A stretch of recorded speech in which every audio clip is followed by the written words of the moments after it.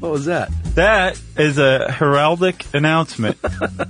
Yes, before we get going, I know people on social media already know this stuff, but I wanted to announce on the podcast that Chuck here has adopted a baby girl. Chuck has a baby! A beautiful baby. Yeah, she is. She's a cutie. She was 10 days late, so she came out not looking like one of those little alien creatures. No, she's fully formed. Yes. What's her name, Chuck? Her name is Ruby Rose Bryant. Man, she is so cute. And she was born on your birthday. Yeah. Isn't that crazy? One of the better days of the year, July 15th. But isn't that remarkable? I think it is remarkable. Out of all the days. Yeah. And I was just like, well, let me scroll through the celebrity birthdays just, for giggles to see what, who shares your birthday. Right. About 3/4 of the way down, I saw your face. That's awesome. And I had forgotten it was your birthday because I was just in another planet. Yeah, right, I know. And I immediately, I was like, Emily, you got to see this. You'll never guess whose birthday she shares. So I think that's really neat. So anyway, thank you, everybody, for the support. Stop. Chuck. Yes. On behalf of every Stuff You Should Know listener out there, yes, congratulations to you and Emily. Do you feel like you can speak for them? Yes, of course. Okay. Yeah. Because there might be one guy out there who's like, I don't care. He can stop listening right now. But I do have some people to thank. This happened in Tulsa, Oklahoma. Mm-hmm. And we stayed in this little area called East Village. It was literally like a block in this loft, an Airbnb loft. Mm-hmm. And above a pizza place and across the street from a bar. And I'll bet you have some people to thank. Yeah, these people took us in as family. It was literally every day, for 10 days late. Mm-hmm. We were out there 2 days early, so for 2 weeks they were like, what's going on? Where's this baby? So I want to thank Hodges Bend, which you would love, dude, this cocktail bar. Yeah. Right up your alley. It sounds like it. You said cocktail bar. Yeah, and not only do they make fresh ingredients, but they don't have a thing of cucumber sliced up. They slice cut it as needed. Cucumber as needed. Nice. And the jalapeno, they were doing it right there. So Jamie and Nate and Nicole and Ian, the chef at Hodges Bend, was a Stuff You Should Know fan. Oh yeah. He came out and he was like, "Is that who I think it is?" How fortuitous. How fortuitous. And then East Village Bohemian Pizzeria, we stayed above this awesome. place, and they were great. Did the smell drive you nuts all the time? No, but we ate a lot of pizza. So Pat there and my boy Max. Max and I really hit it off. We're like genuine life pals now. Nice. And he, at the end, I go to leave, and I just give him a letter saying thank you, and here's my contact info. Mm-hmm. And then P.S., by the way, I have a podcast. He's an ornithologist. He has his master's. Wow. But he's not doing that right now. He's running this pizza joint. And just a really smart guy. I was like, I think you might like this podcast. I do. Mm-hmm. He comes up and tells me afterward, this is our parting words. He was like, dude, you're Chuck? He's like, oh, really? I had a weird, thing. He said, I knew that you seemed familiar, but I didn't want to say anything. He even watched the TV show. Oh, wow. So Max was like... That's probably why he didn't want to say anything. Yeah, right. Because he knew the whole time. Show. He didn't want to bring it up. So huge thanks to those guys. And then our caseworker, Jessica, also a Stuff You Should Know fan. That is amazing. Because at the end of our first call, a month ago, she went, all right, we've got business done. I have something I have to admit. She's like, I'm a huge fan. Man. So it was weird. It was like the Stuff You Should Know nation sort of caring for me. Yeah, and all of the people, you put a picture of Ruby Rose up. Yeah. And, broke the internet. It was people love newborns. Well, yeah, but people love Chuck's newborn. Yeah, but, it could have been a puppy and probably gotten the same. I don't think so, man. I don't think... no, that was very sweet. Yeah. So that meant a lot to me. But Jessica and her two sons, Hugh and Henry, I know they are listeners too. They are awesome boys. Mm-hmm. And she really took care of us. So I'm glad it worked out this. Yeah, man. 3 weeks in Tulsa. It was weird and stressful and but it sounds wonderful. A good start, though. Yeah, we were in there. Emily helped deliver this baby. That is so cool. And I was in the man zone right behind her. I am so proud of you guys. Yeah. I'm so happy for you guys. I also want to say, Jerry's not allowed to talk. Jerry feels the exact same way. We could take the duct tape off for today, maybe. Jerry, how do you feel? Yeah, she said yeah. She agrees. She just spelled out on the speak and spell, send help. Call the police. Anyway, this is not going to become the new baby show. She will probably disappear from your lives, but just know that we're all doing great. And thank you for the support. Okay. All right? Yep. Nice job, Chuck. Thanks, man. Congratulations. Thank you, sir. Welcome to Stuff You Should Know from HowStuffWorks.com. Hey, and welcome to the podcast. I'm Josh Clark. There's Charles W., Chuck Bryant, and Jerry, which means it's time for listener mail. Oh, wait. That's What? early. Wow. How about that? My brain just hurt. I say we leave that in there. Do you want to? Yeah, or maybe I should just read listener mail. We can go home. Okay. It's a build your own episode. Yeah, it's a Mad Libs.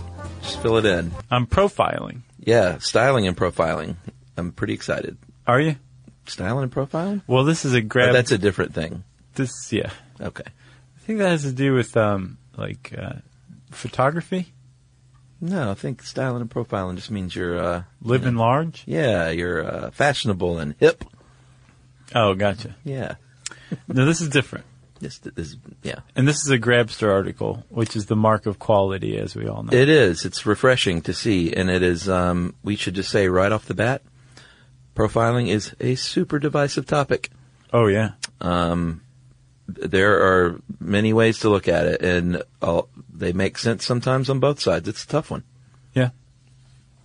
So that's my caveat. Nice. It's divisive. So, one thing that Grabster immediately points out is not all profiling is profiling like you think of. Sure. We're going to talk about all the different ways. You can Right. profile. There's plenty of accepted forms of profiling. Yeah. And the first one, is the standard all points bulletin or be on the lookout. Yeah. Right? That's the kind that no one has a problem with. No one does. Yeah, because you know what that is. That's the silver Toyota Tacoma was spotted today, and white male in his mid-40s with spiky hair and sort of chubby with a big, gross, gray, black beard has committed a crime. Right. And he's wearing cargo shorts and flip-flops. Oh, I see. You're describing yourself. Profiler! But you put in there white male. Yeah, And the reason that's what I am. The reason why people don't have a problem with this is twofold. One, a crime has already been committed. Yeah, Okay? I committed a crime. So the police work is finding a perpetrator that has already committed a crime.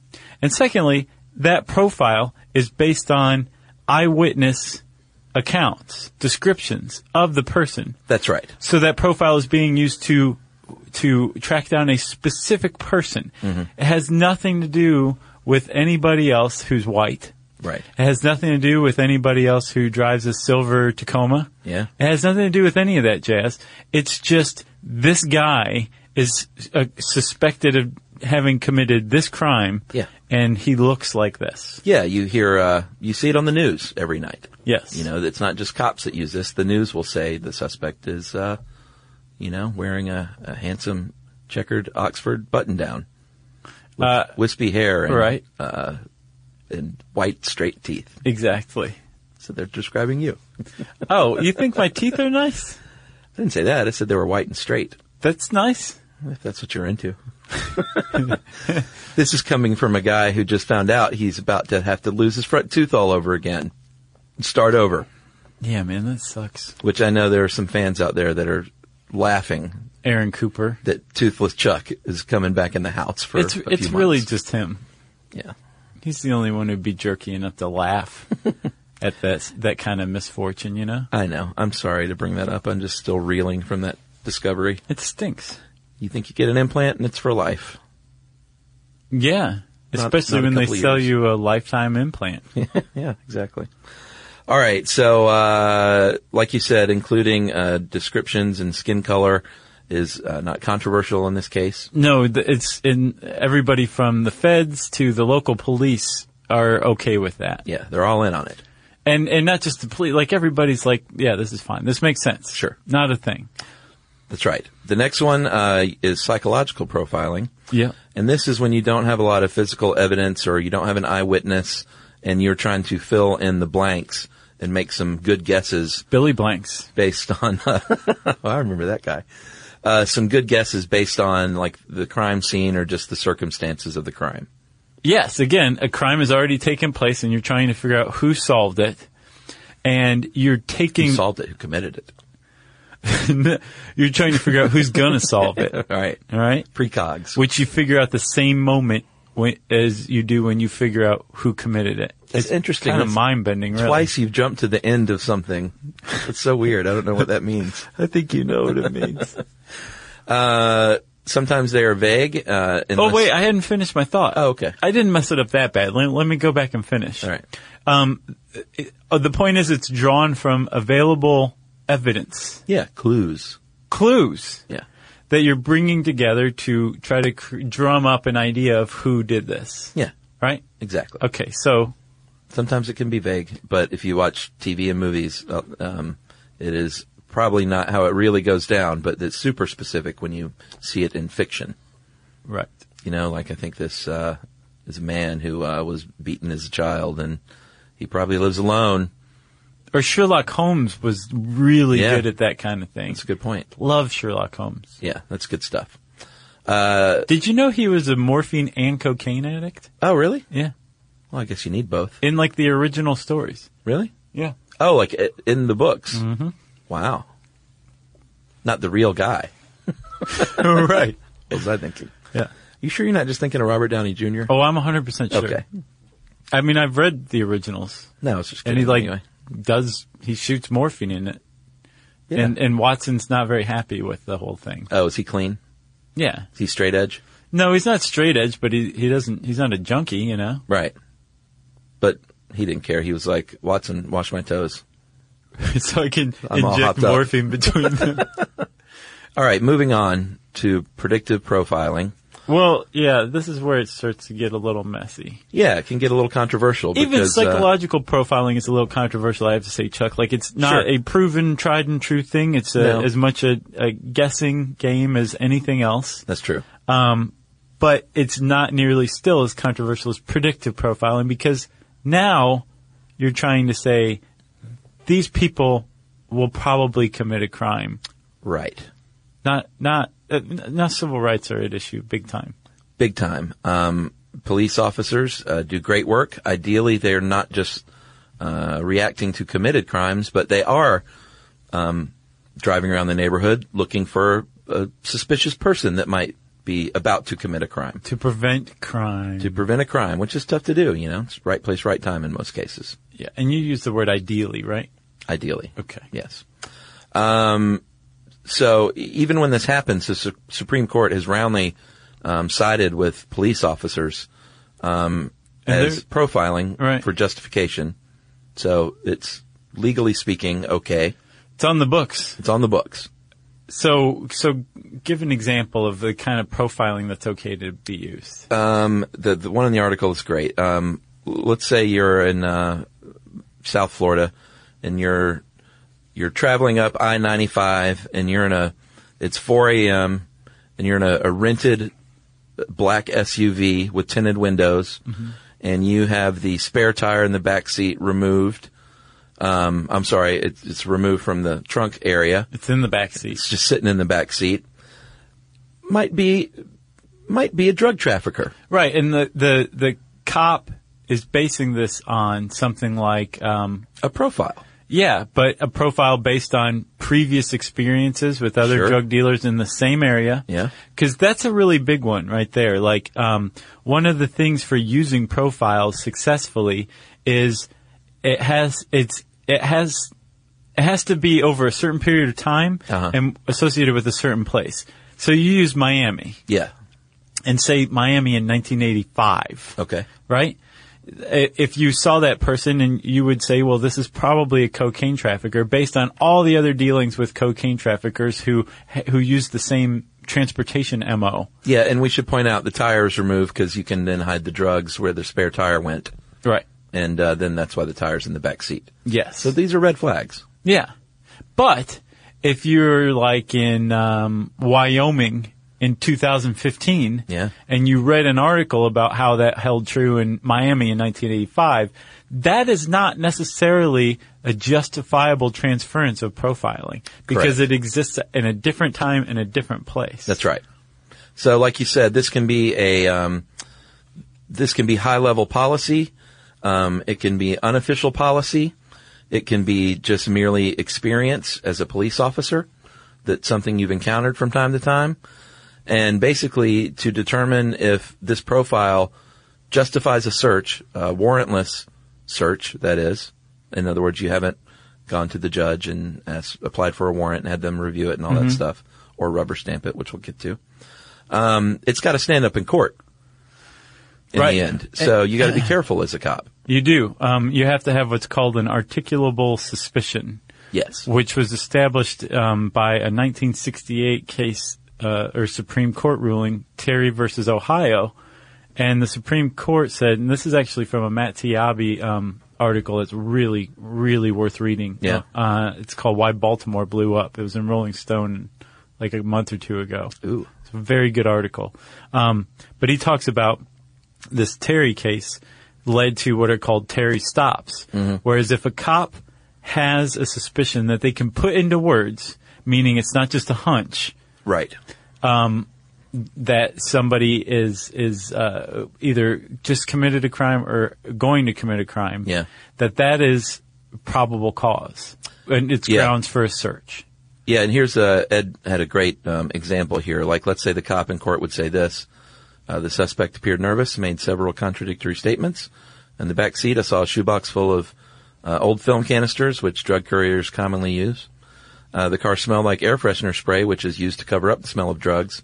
And I spotted them driving slowly up and down a block that I know is frequented by drug dealers. Right. That's called good police work in court. Right. That's called like a prosecutor's dream cop. Yeah. And if you go back and you notice all of that stuff, all of these things are based on, so a block that he knows to be frequented by drug dealers. Yeah. 35 millimeter canisters. Maybe, he read a Police Benevolent Association newsletter article about that. Right. All of this stuff together, becomes what's called cumulative similarities. And supposedly a Florida highway patrolman named Bob Vogel is the first guy to put this down on paper. He was very controversial. Which is, you take all of these different things and put them together and you can form a profile. Yeah. And you can use that to pull somebody over. Right. And then, eventually search their car if you're a Florida highway patrolman, right? Yes. So, you've got all of these, you have the Terry stops, which are used for broken windows policing and just for pulling people over. Yeah. But they require an articulable suspicion. Right. But they can be based on what are called cumulative similarities, which is a profile. Either like your police department is saying, be on the lookout for people driving with their spare tire in the back seat. Right. At this time of night. Yeah, on I-95. Right. So far, this has all been upheld by the Supreme Court. That's right. But there's a very, very fine line that is frequently crossed, and we will talk about how that runs afoul of the Constitution right after this.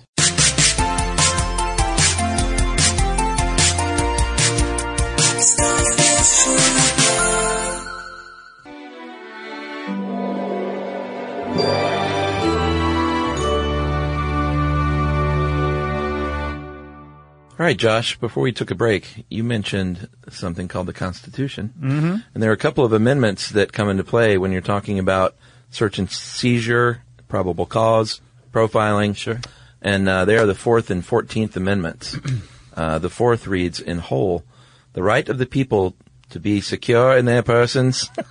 Is that JFK? I went into him. Winston Churchill? Sure, it's both. Houses, papers, and effects against unreasonable searches and seizures shall not be violated, and no warrant shall issue, but upon probable cause supported by oath or affirmation, and particularly describing the place to be searched and the persons or things to be seized. Right. So there's some big words in there. That's right. Big, like, money words, like, it's protection against unreasonable searches and seizures. Yeah. Which means, as far as the Supreme Court's concerned, some cop just can't say, I'm going to push you up against the wall and pat you down for no reason whatsoever. Yeah. Or I'm going to pull you over for no reason, and I'm going to search your car on the side of the road. Exactly. For no reason. Does not happen, right? Of course not. Sure. So, that's the 4th Amendment, right? Yes. And, there's another big term in there. It's called probable cause. Like, you have to have And a lot of people say that 1968 Terry versus Ohio ruling is just too broad. Yeah. An articulable suspicion. Like, what is that? You know? Yeah. But even still, there has to be some sort of probable cause. And a lot of the times, as we'll see, it's just from, something out in plain sight or something like that. But there's a big struggle over what constitutes probable cause. But the point is, the Fourth Amendment says you have to have probable cause or else it's an unreasonable search.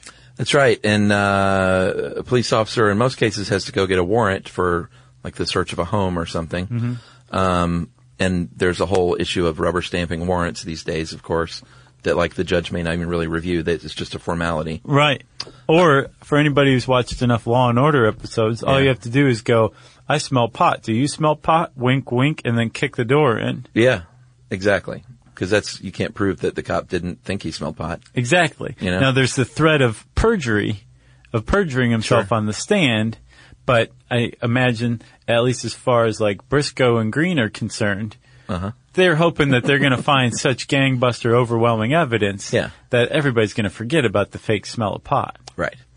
So there was actually a case which relates to probable cause called the U.S. v. Socolow that made it all the way to the SCOTUS. And did you read about that case? I did. It was in 1989. Well, that was when the ruling was, right? Yeah, so what happened was the DEA arrested a guy at the Honolulu airport, found over 1,000 grams of cocaine in his carry-on. It was a key. He had a kilo. And he paid, the agents knew all this going into it. This is why they arrested him. He paid $2,100 for round-trip tickets with a roll of $20 bills. He traveled under a name that did not match the name under which his telephone was listed. Okay. He was originally going to Miami. And this was 1980. Yeah. That the this red happened. flag at the time. He only stayed in Miami for 2 days, even though a round trip flight from Honolulu takes 20 hours. So a very quick trip. In other words, he was almost flying as long as he was there. Right. In Miami, he met up with a man named Tony Montana. Apparently he appeared nervous and he did not check his baggage. And, the district court denied motion to suppress the evidence, said it was justifiable. The Court of Appeals disagreed and overturned that. And then eventually it went to the Supreme Court and they said, no, it's okay because they had what was, quote, a totality of evidence. So here's the thing, though. The thing that makes that so groundbreaking, and nowadays, I mean, we were raised under Socolow, right? It seems like this is just the norm. Yeah. But it was a groundbreaking case at the time because none of that. It's not against the law to pay your plane ticket with cash. It's not against the law to not check your bags. No. At the time, it wasn't against the law to travel under an assumed name. Yeah, and I don't think at the time it was against the law to go to Miami just for 2 days. Right, exactly. None of this is against the law. Yeah. And so, if you just followed the strict interpretation of the law up to that point, they couldn't bust this guy, even though when they busted him, they found a kilo of coke like they knew they would in his bag. Yeah. There wasn't enough there, and the Supreme Court said, you know what? We think that when you put all that stuff together, there is enough there. Yeah. Now, what constitutes that totality? Is it two pieces of evidence? Is it one thing? Sure. How much does it take to profile? But what they were saying in Socolow was, yes, the stuff that you've seen from other proven criminals applied to somebody else who you don't yet fully know is a criminal is enough for you to bust them. Right. And see if you're right. Yeah. Again, it's not like kind of groundbreaking. He didn't go straight to jail. They looked in his bag. Yes. But do you have the right to look in the bag is what it comes down to. Yeah, and they were saying that the Supreme Court's interpretation is this stands up to the Fourth Amendment. Yeah, and I imagine... Because the guy went to Miami for 2 days. Right. Kiss your civil rights goodbye.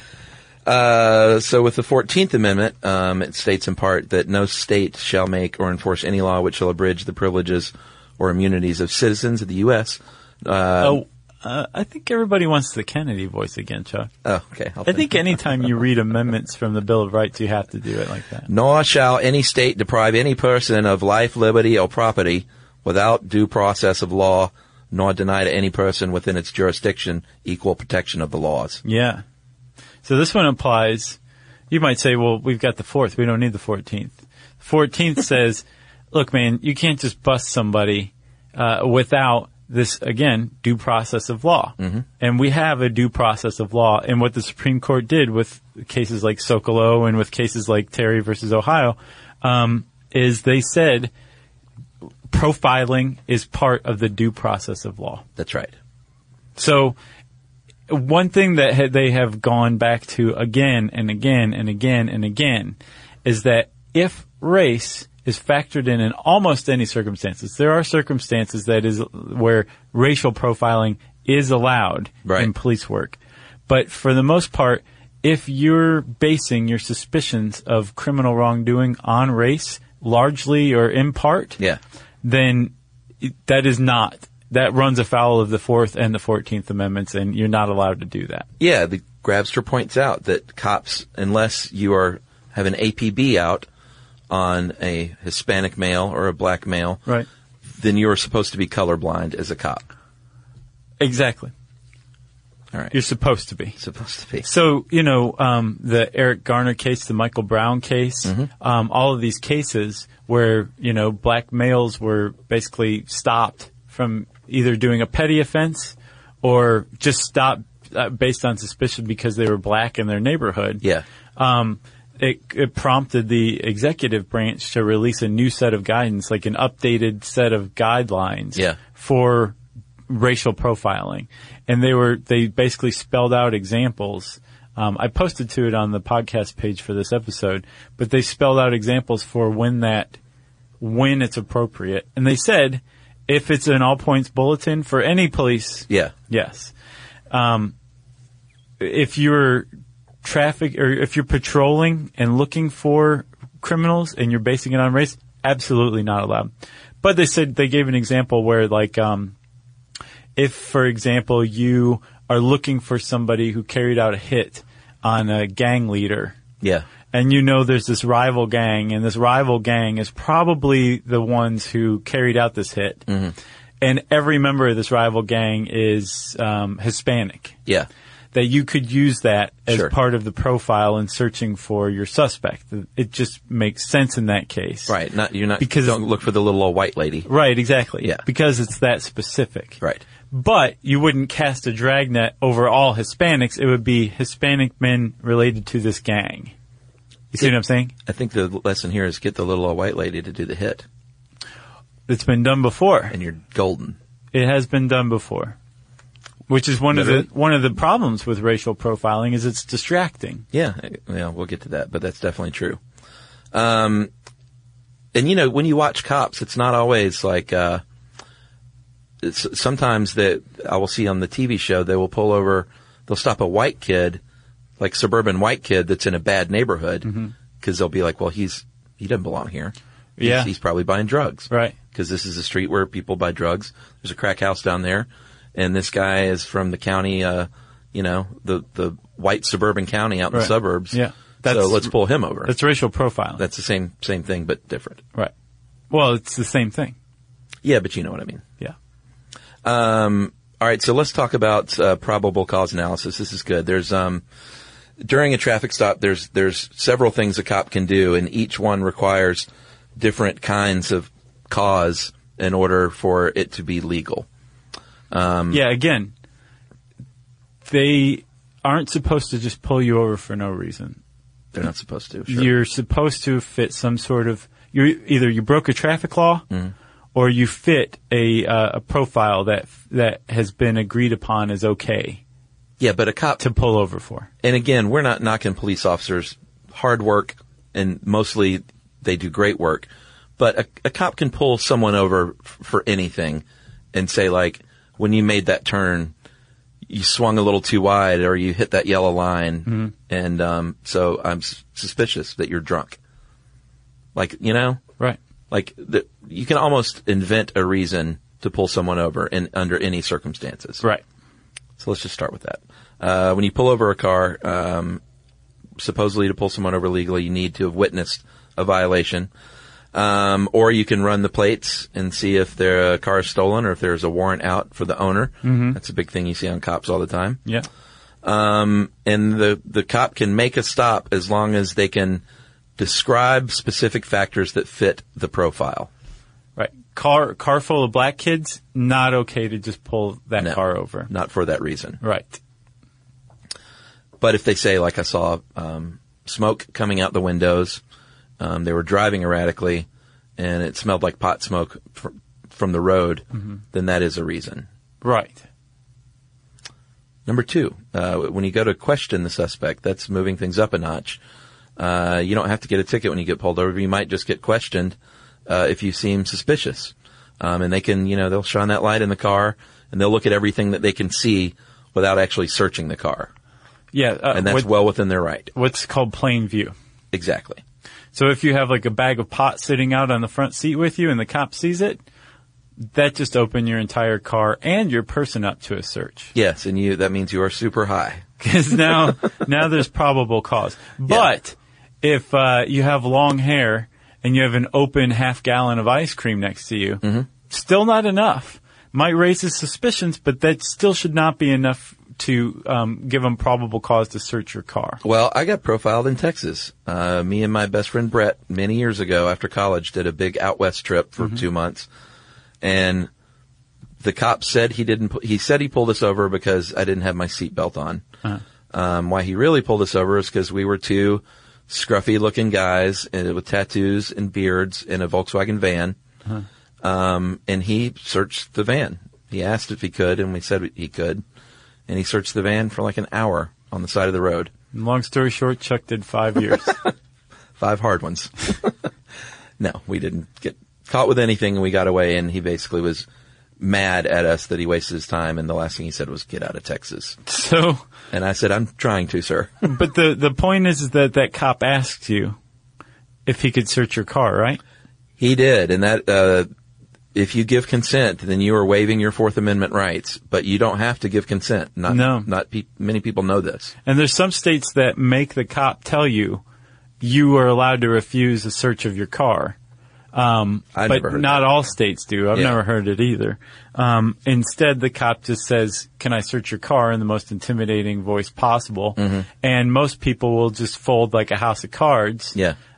Because they're scared of the cop or whatever. Even if they do have something in there, they're not going to be like, "Nope, you're not allowed to search the car." So the point where the cop asks if he can search the car is usually in the absence of something that nothing in plain sight, but also that cop's suspicions are raised. But he just can't quite prove it. So he'll ask you if you can search your car.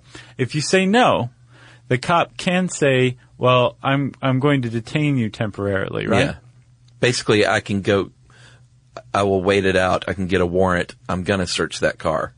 Right. Okay. If he wants to get a warrant, that's different. Like what he's doing now is trying to do everything he can to search your car without having to go to the trouble of getting a warrant. Right. Without probable cause, like seeing a bag of pot in the front seat. Right? Time was that they could detain you for up to like 90 minutes while they called the canine unit out. And the canine unit has been shown to, if the canine unit sniffs around your car, that's not an unreasonable search. And if the canine smells something or indicates that there are drugs present, then that does provide probable cause for a full search under the Fourth Amendment, right? Yeah. They changed that. Oh, really? Yeah. In this past April, the Supreme Court had a decision that said, no, you really can't make people wait around while the drug dog comes out. They're like, we're not opposed to that, but the point of a traffic stop is to promote and encourage traffic safety, not to cast a dragnet for drug couriers. And you cannot detain people without a reasonable suspicion to wait for the drug dog to come out. If they tell you you can't, you're not allowed to search their car. That's good. I wonder if it had anything to do with, if you look up online, there are ways that cops can make a drug dog signal, basically, by how they're handling the dog. Oh, I would guess so. Yeah. And there's a lot of suspicion, and they'll play them side by side, like you see this cop's doing it right, and if you see this cop, watch this little thing he does, then the dog barks. And basically there was a lot of speculation that bad cops would twist the dog's tail? Well, not that, but yeah, essentially making the dog signal a false alert just to give them reason. Well, the dog barked, so now I can search your car. Yeah. And maybe it all started because I meant to bring this up a second ago. suspicion can be, they seem nervous. Right. You know, like everyone's nervous when a cop pulls them over. Sure. Even if you haven't done anything, it's just nerve-wracking. It's like white coat blood pressure. Well, yeah, I mean, like a lot of people's blood pressure is high at the doctor Yeah. because they're nervous about, being at the doctor. there's someone standing at my window with a gun. Right. Like, it's nerve-wracking. Yeah. So the Supreme Court said, no, you guys, you have to have a reasonable suspicion to detain somebody on the side of the road that they've committed another crime. It can't just be, I'm pulling you over, you have to wait for 90 minutes while the drug dog comes out so I can bust you or try to bust you or whatever. That was a big deal that they came up with that. Yeah, in Texas, we didn't have the drug dog come out, but I felt like we were on the side of the road for an hour while he dug through that entire van. Yeah. You could tell he really wanted to find something. Yeah. All right. Let's open the can of worms, my friend. Racial profiling. Yep. It's a big deal in this country. It's a problem. And, let's talk about it. I think that's good. So that is basically, it's a form of predictive profiling, where one of, if not the only factor is, skin color. Right. That let's say that, Mexican people are way more, prone to sell meth. So let's go hang out at that Hispanic neighborhood. Right. There's a couple of things wrong with that. Right. And that is racial profiling. Some people actually defend it, saying, well, if you look at prison statistics, Hispanics are far more likely to be imprisoned for drug crimes than, say, white people. So that makes sense, right? Right. Okay. I'm not saying right. Right. I'm playing along here. The other side of the coin is that you can use those same statistics to point to the idea that Hispanics and blacks are disproportionately targeted for drug busts than other people. Right. And so and Ed points out, this is one of the problems with this debate, is both sides use the same statistics differently Yeah. to prove their point. Yeah, another thing he points out is that people that say, some people will say that it is institutionalized racism and it's harassment of a minority. Yeah. Straight up. People who defend against it say cops harass criminals, and if those criminals happen to be minorities, TS, that's not our fault. And I think That's just the reality of the world we live in. even further, there's people who say, yes, racial profiling is a thing, and it's an effective tool of law enforcement. Sorry. Yeah. Welcome to reality. Exactly. Those people usually have their arguments demolished pretty quickly, including by professionals. I read this interview, an article about a former chief of police of Palo Alto, around San Francisco area. Yeah. And he also grew up as an Oakland cop. And he was talking about that kind of racial profiling that you were, where they would just sit out in high crime neighborhoods and pull over anybody white. Right. And they were doing like that for the same reasons. And he was saying it almost never worked. He said that they also would have long dragnets on stretches of highway. Yeah. And they would target Hispanic people in lowriders. And he said almost never worked. And he said that it's ineffective, right? It's also lazy policing, because he said the better alternative is to forget who's what color. Yeah. But just watch for somebody leaning in a car that's just pulled over onto the curb. Yeah. Or somebody making furtive movements. Look in for an there. actual crime. Right. Look Yeah. for behavior that is actually linked to crime, not there's a white person in a black high crime neighborhood, so therefore they're buying drugs. Or even worse than that, there's a black person who lives in a high crime neighborhood. Yeah. They must be a drug dealer. Right. Let me go stop and frisk them. Yeah. That is just lazy policing. It's shorthand policing. Whereas if you look for actual criminal behaviors, you're going to be far more successful in busting the bad guys. But even worse than it being lazy policing and ineffective in a lot of ways, this guy pointed out and I've seen this in many different places, if you want to encourage mistrust and animosity toward the police, scoop up every member in the community and take them to jail, just on the off chance that you might find something that sticks. Yeah. If you want to set a town off or any population off, do that for a few years and see what happens. Yeah. And that's what we've been seeing time and time again. It's systematic. Yes, it's systematic targeting and then a systematic reaction to that targeting. Absolutely. And I've mentioned cops a lot. If you're out there saying, well, yeah, but on cops, every time they pull over that shady black guy in the neighborhood, he has something on him and gets arrested, or that white kid in the bad neighborhood, he's there to buy drugs. It's a TV show that's edited. Right. They don't show you the 25 stops where there is no crime because it would not be a fun TV show. Exactly. All right. So I think people use that as like, dummies use that as proof sometimes. Like, watch Cops, man, every single time. Right. Like, yeah, exactly. Right. Like all meth users are scrawny and white. So if you see a scrawny white guy, meth user. That's right. Or marathon runner. Right. You know? So obviously there can be rogue cops, racist cops that are doing their thing on a singular level or with their partner, but it becomes a real problem. That's a problem. It becomes a super real problem when it is part of the system, in which was the case with the New Jersey State Troopers in the late 90s. Mm-hmm. They did a 10-year study and found out that 80% of all traffic stops were minorities over a 10-year period. 80%. And they found that there was a, quote, macho elitist culture within the state trooper ranks, end quote.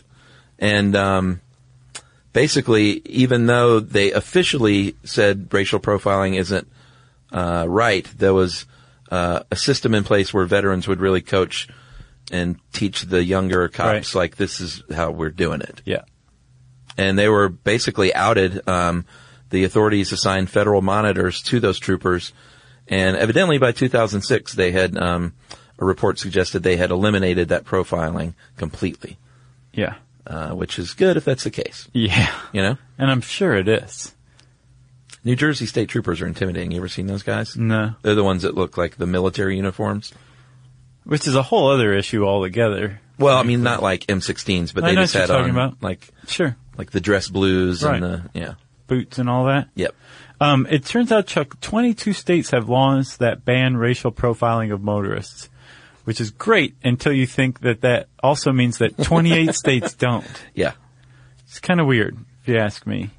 I found a study also from Illinois that found that in Illinois, black and Hispanic drivers were 2 times likelier to be stopped and searched. Yeah. But white drivers were 2 times likelier to have contraband on them. Isn't that weird? Not only weird, it's startling how, like, it's not effective. Like, it's not leading to stopping crime. Yeah.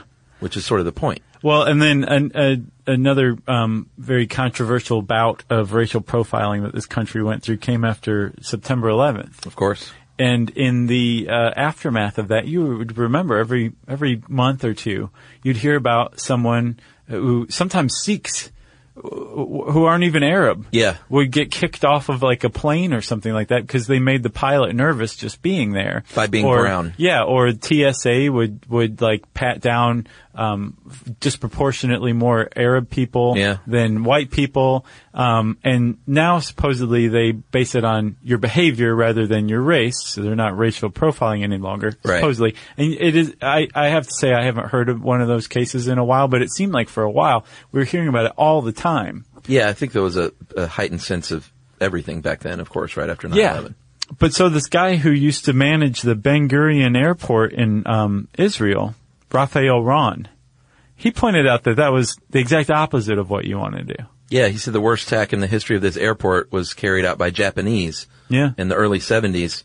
And he said if we're focusing on an ethnic group, then we're potentially missing someone that's about to do something bad. Right, which is exactly what happened in 1972 at that airport. 3 members of the Japanese Red Army walked in with machine guns and violin cases and just opened them up and started opening fire on the crowd and killed, I think, 26 people. And they were hired by the PLO.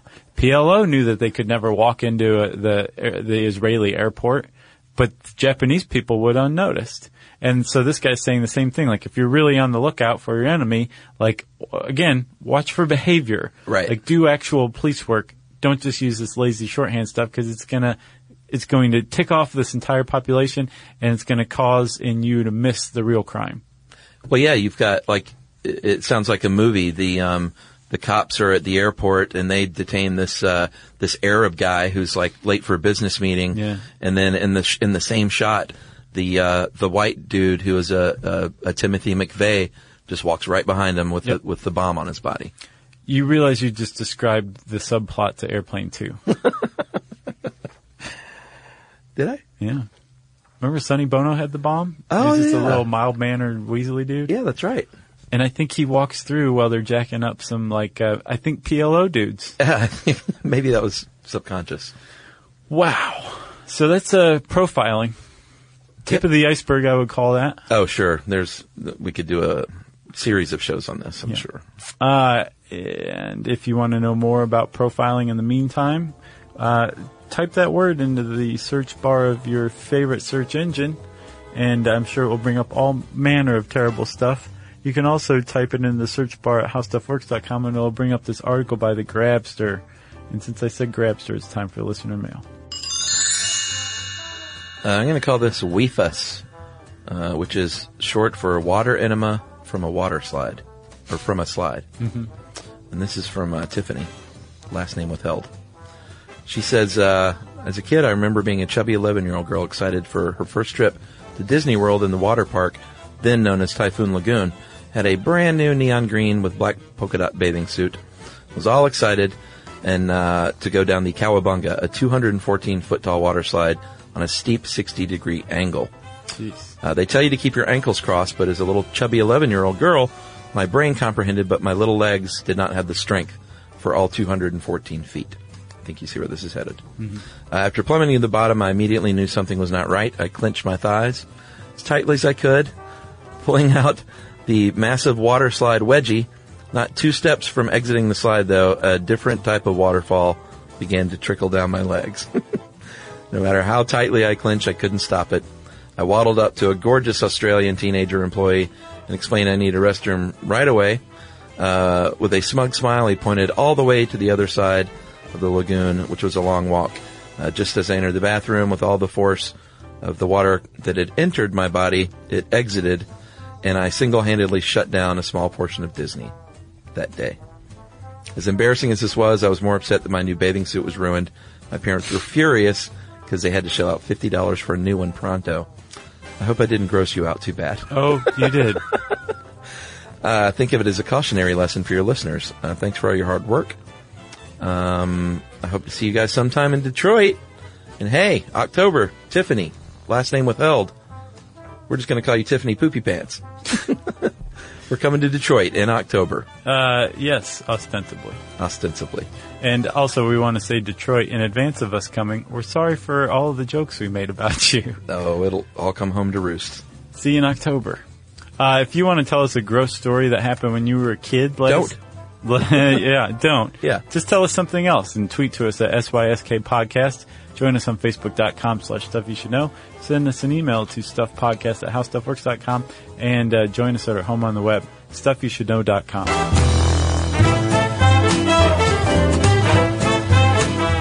For more on this and thousands of other topics, visit HowStuffWorks.com.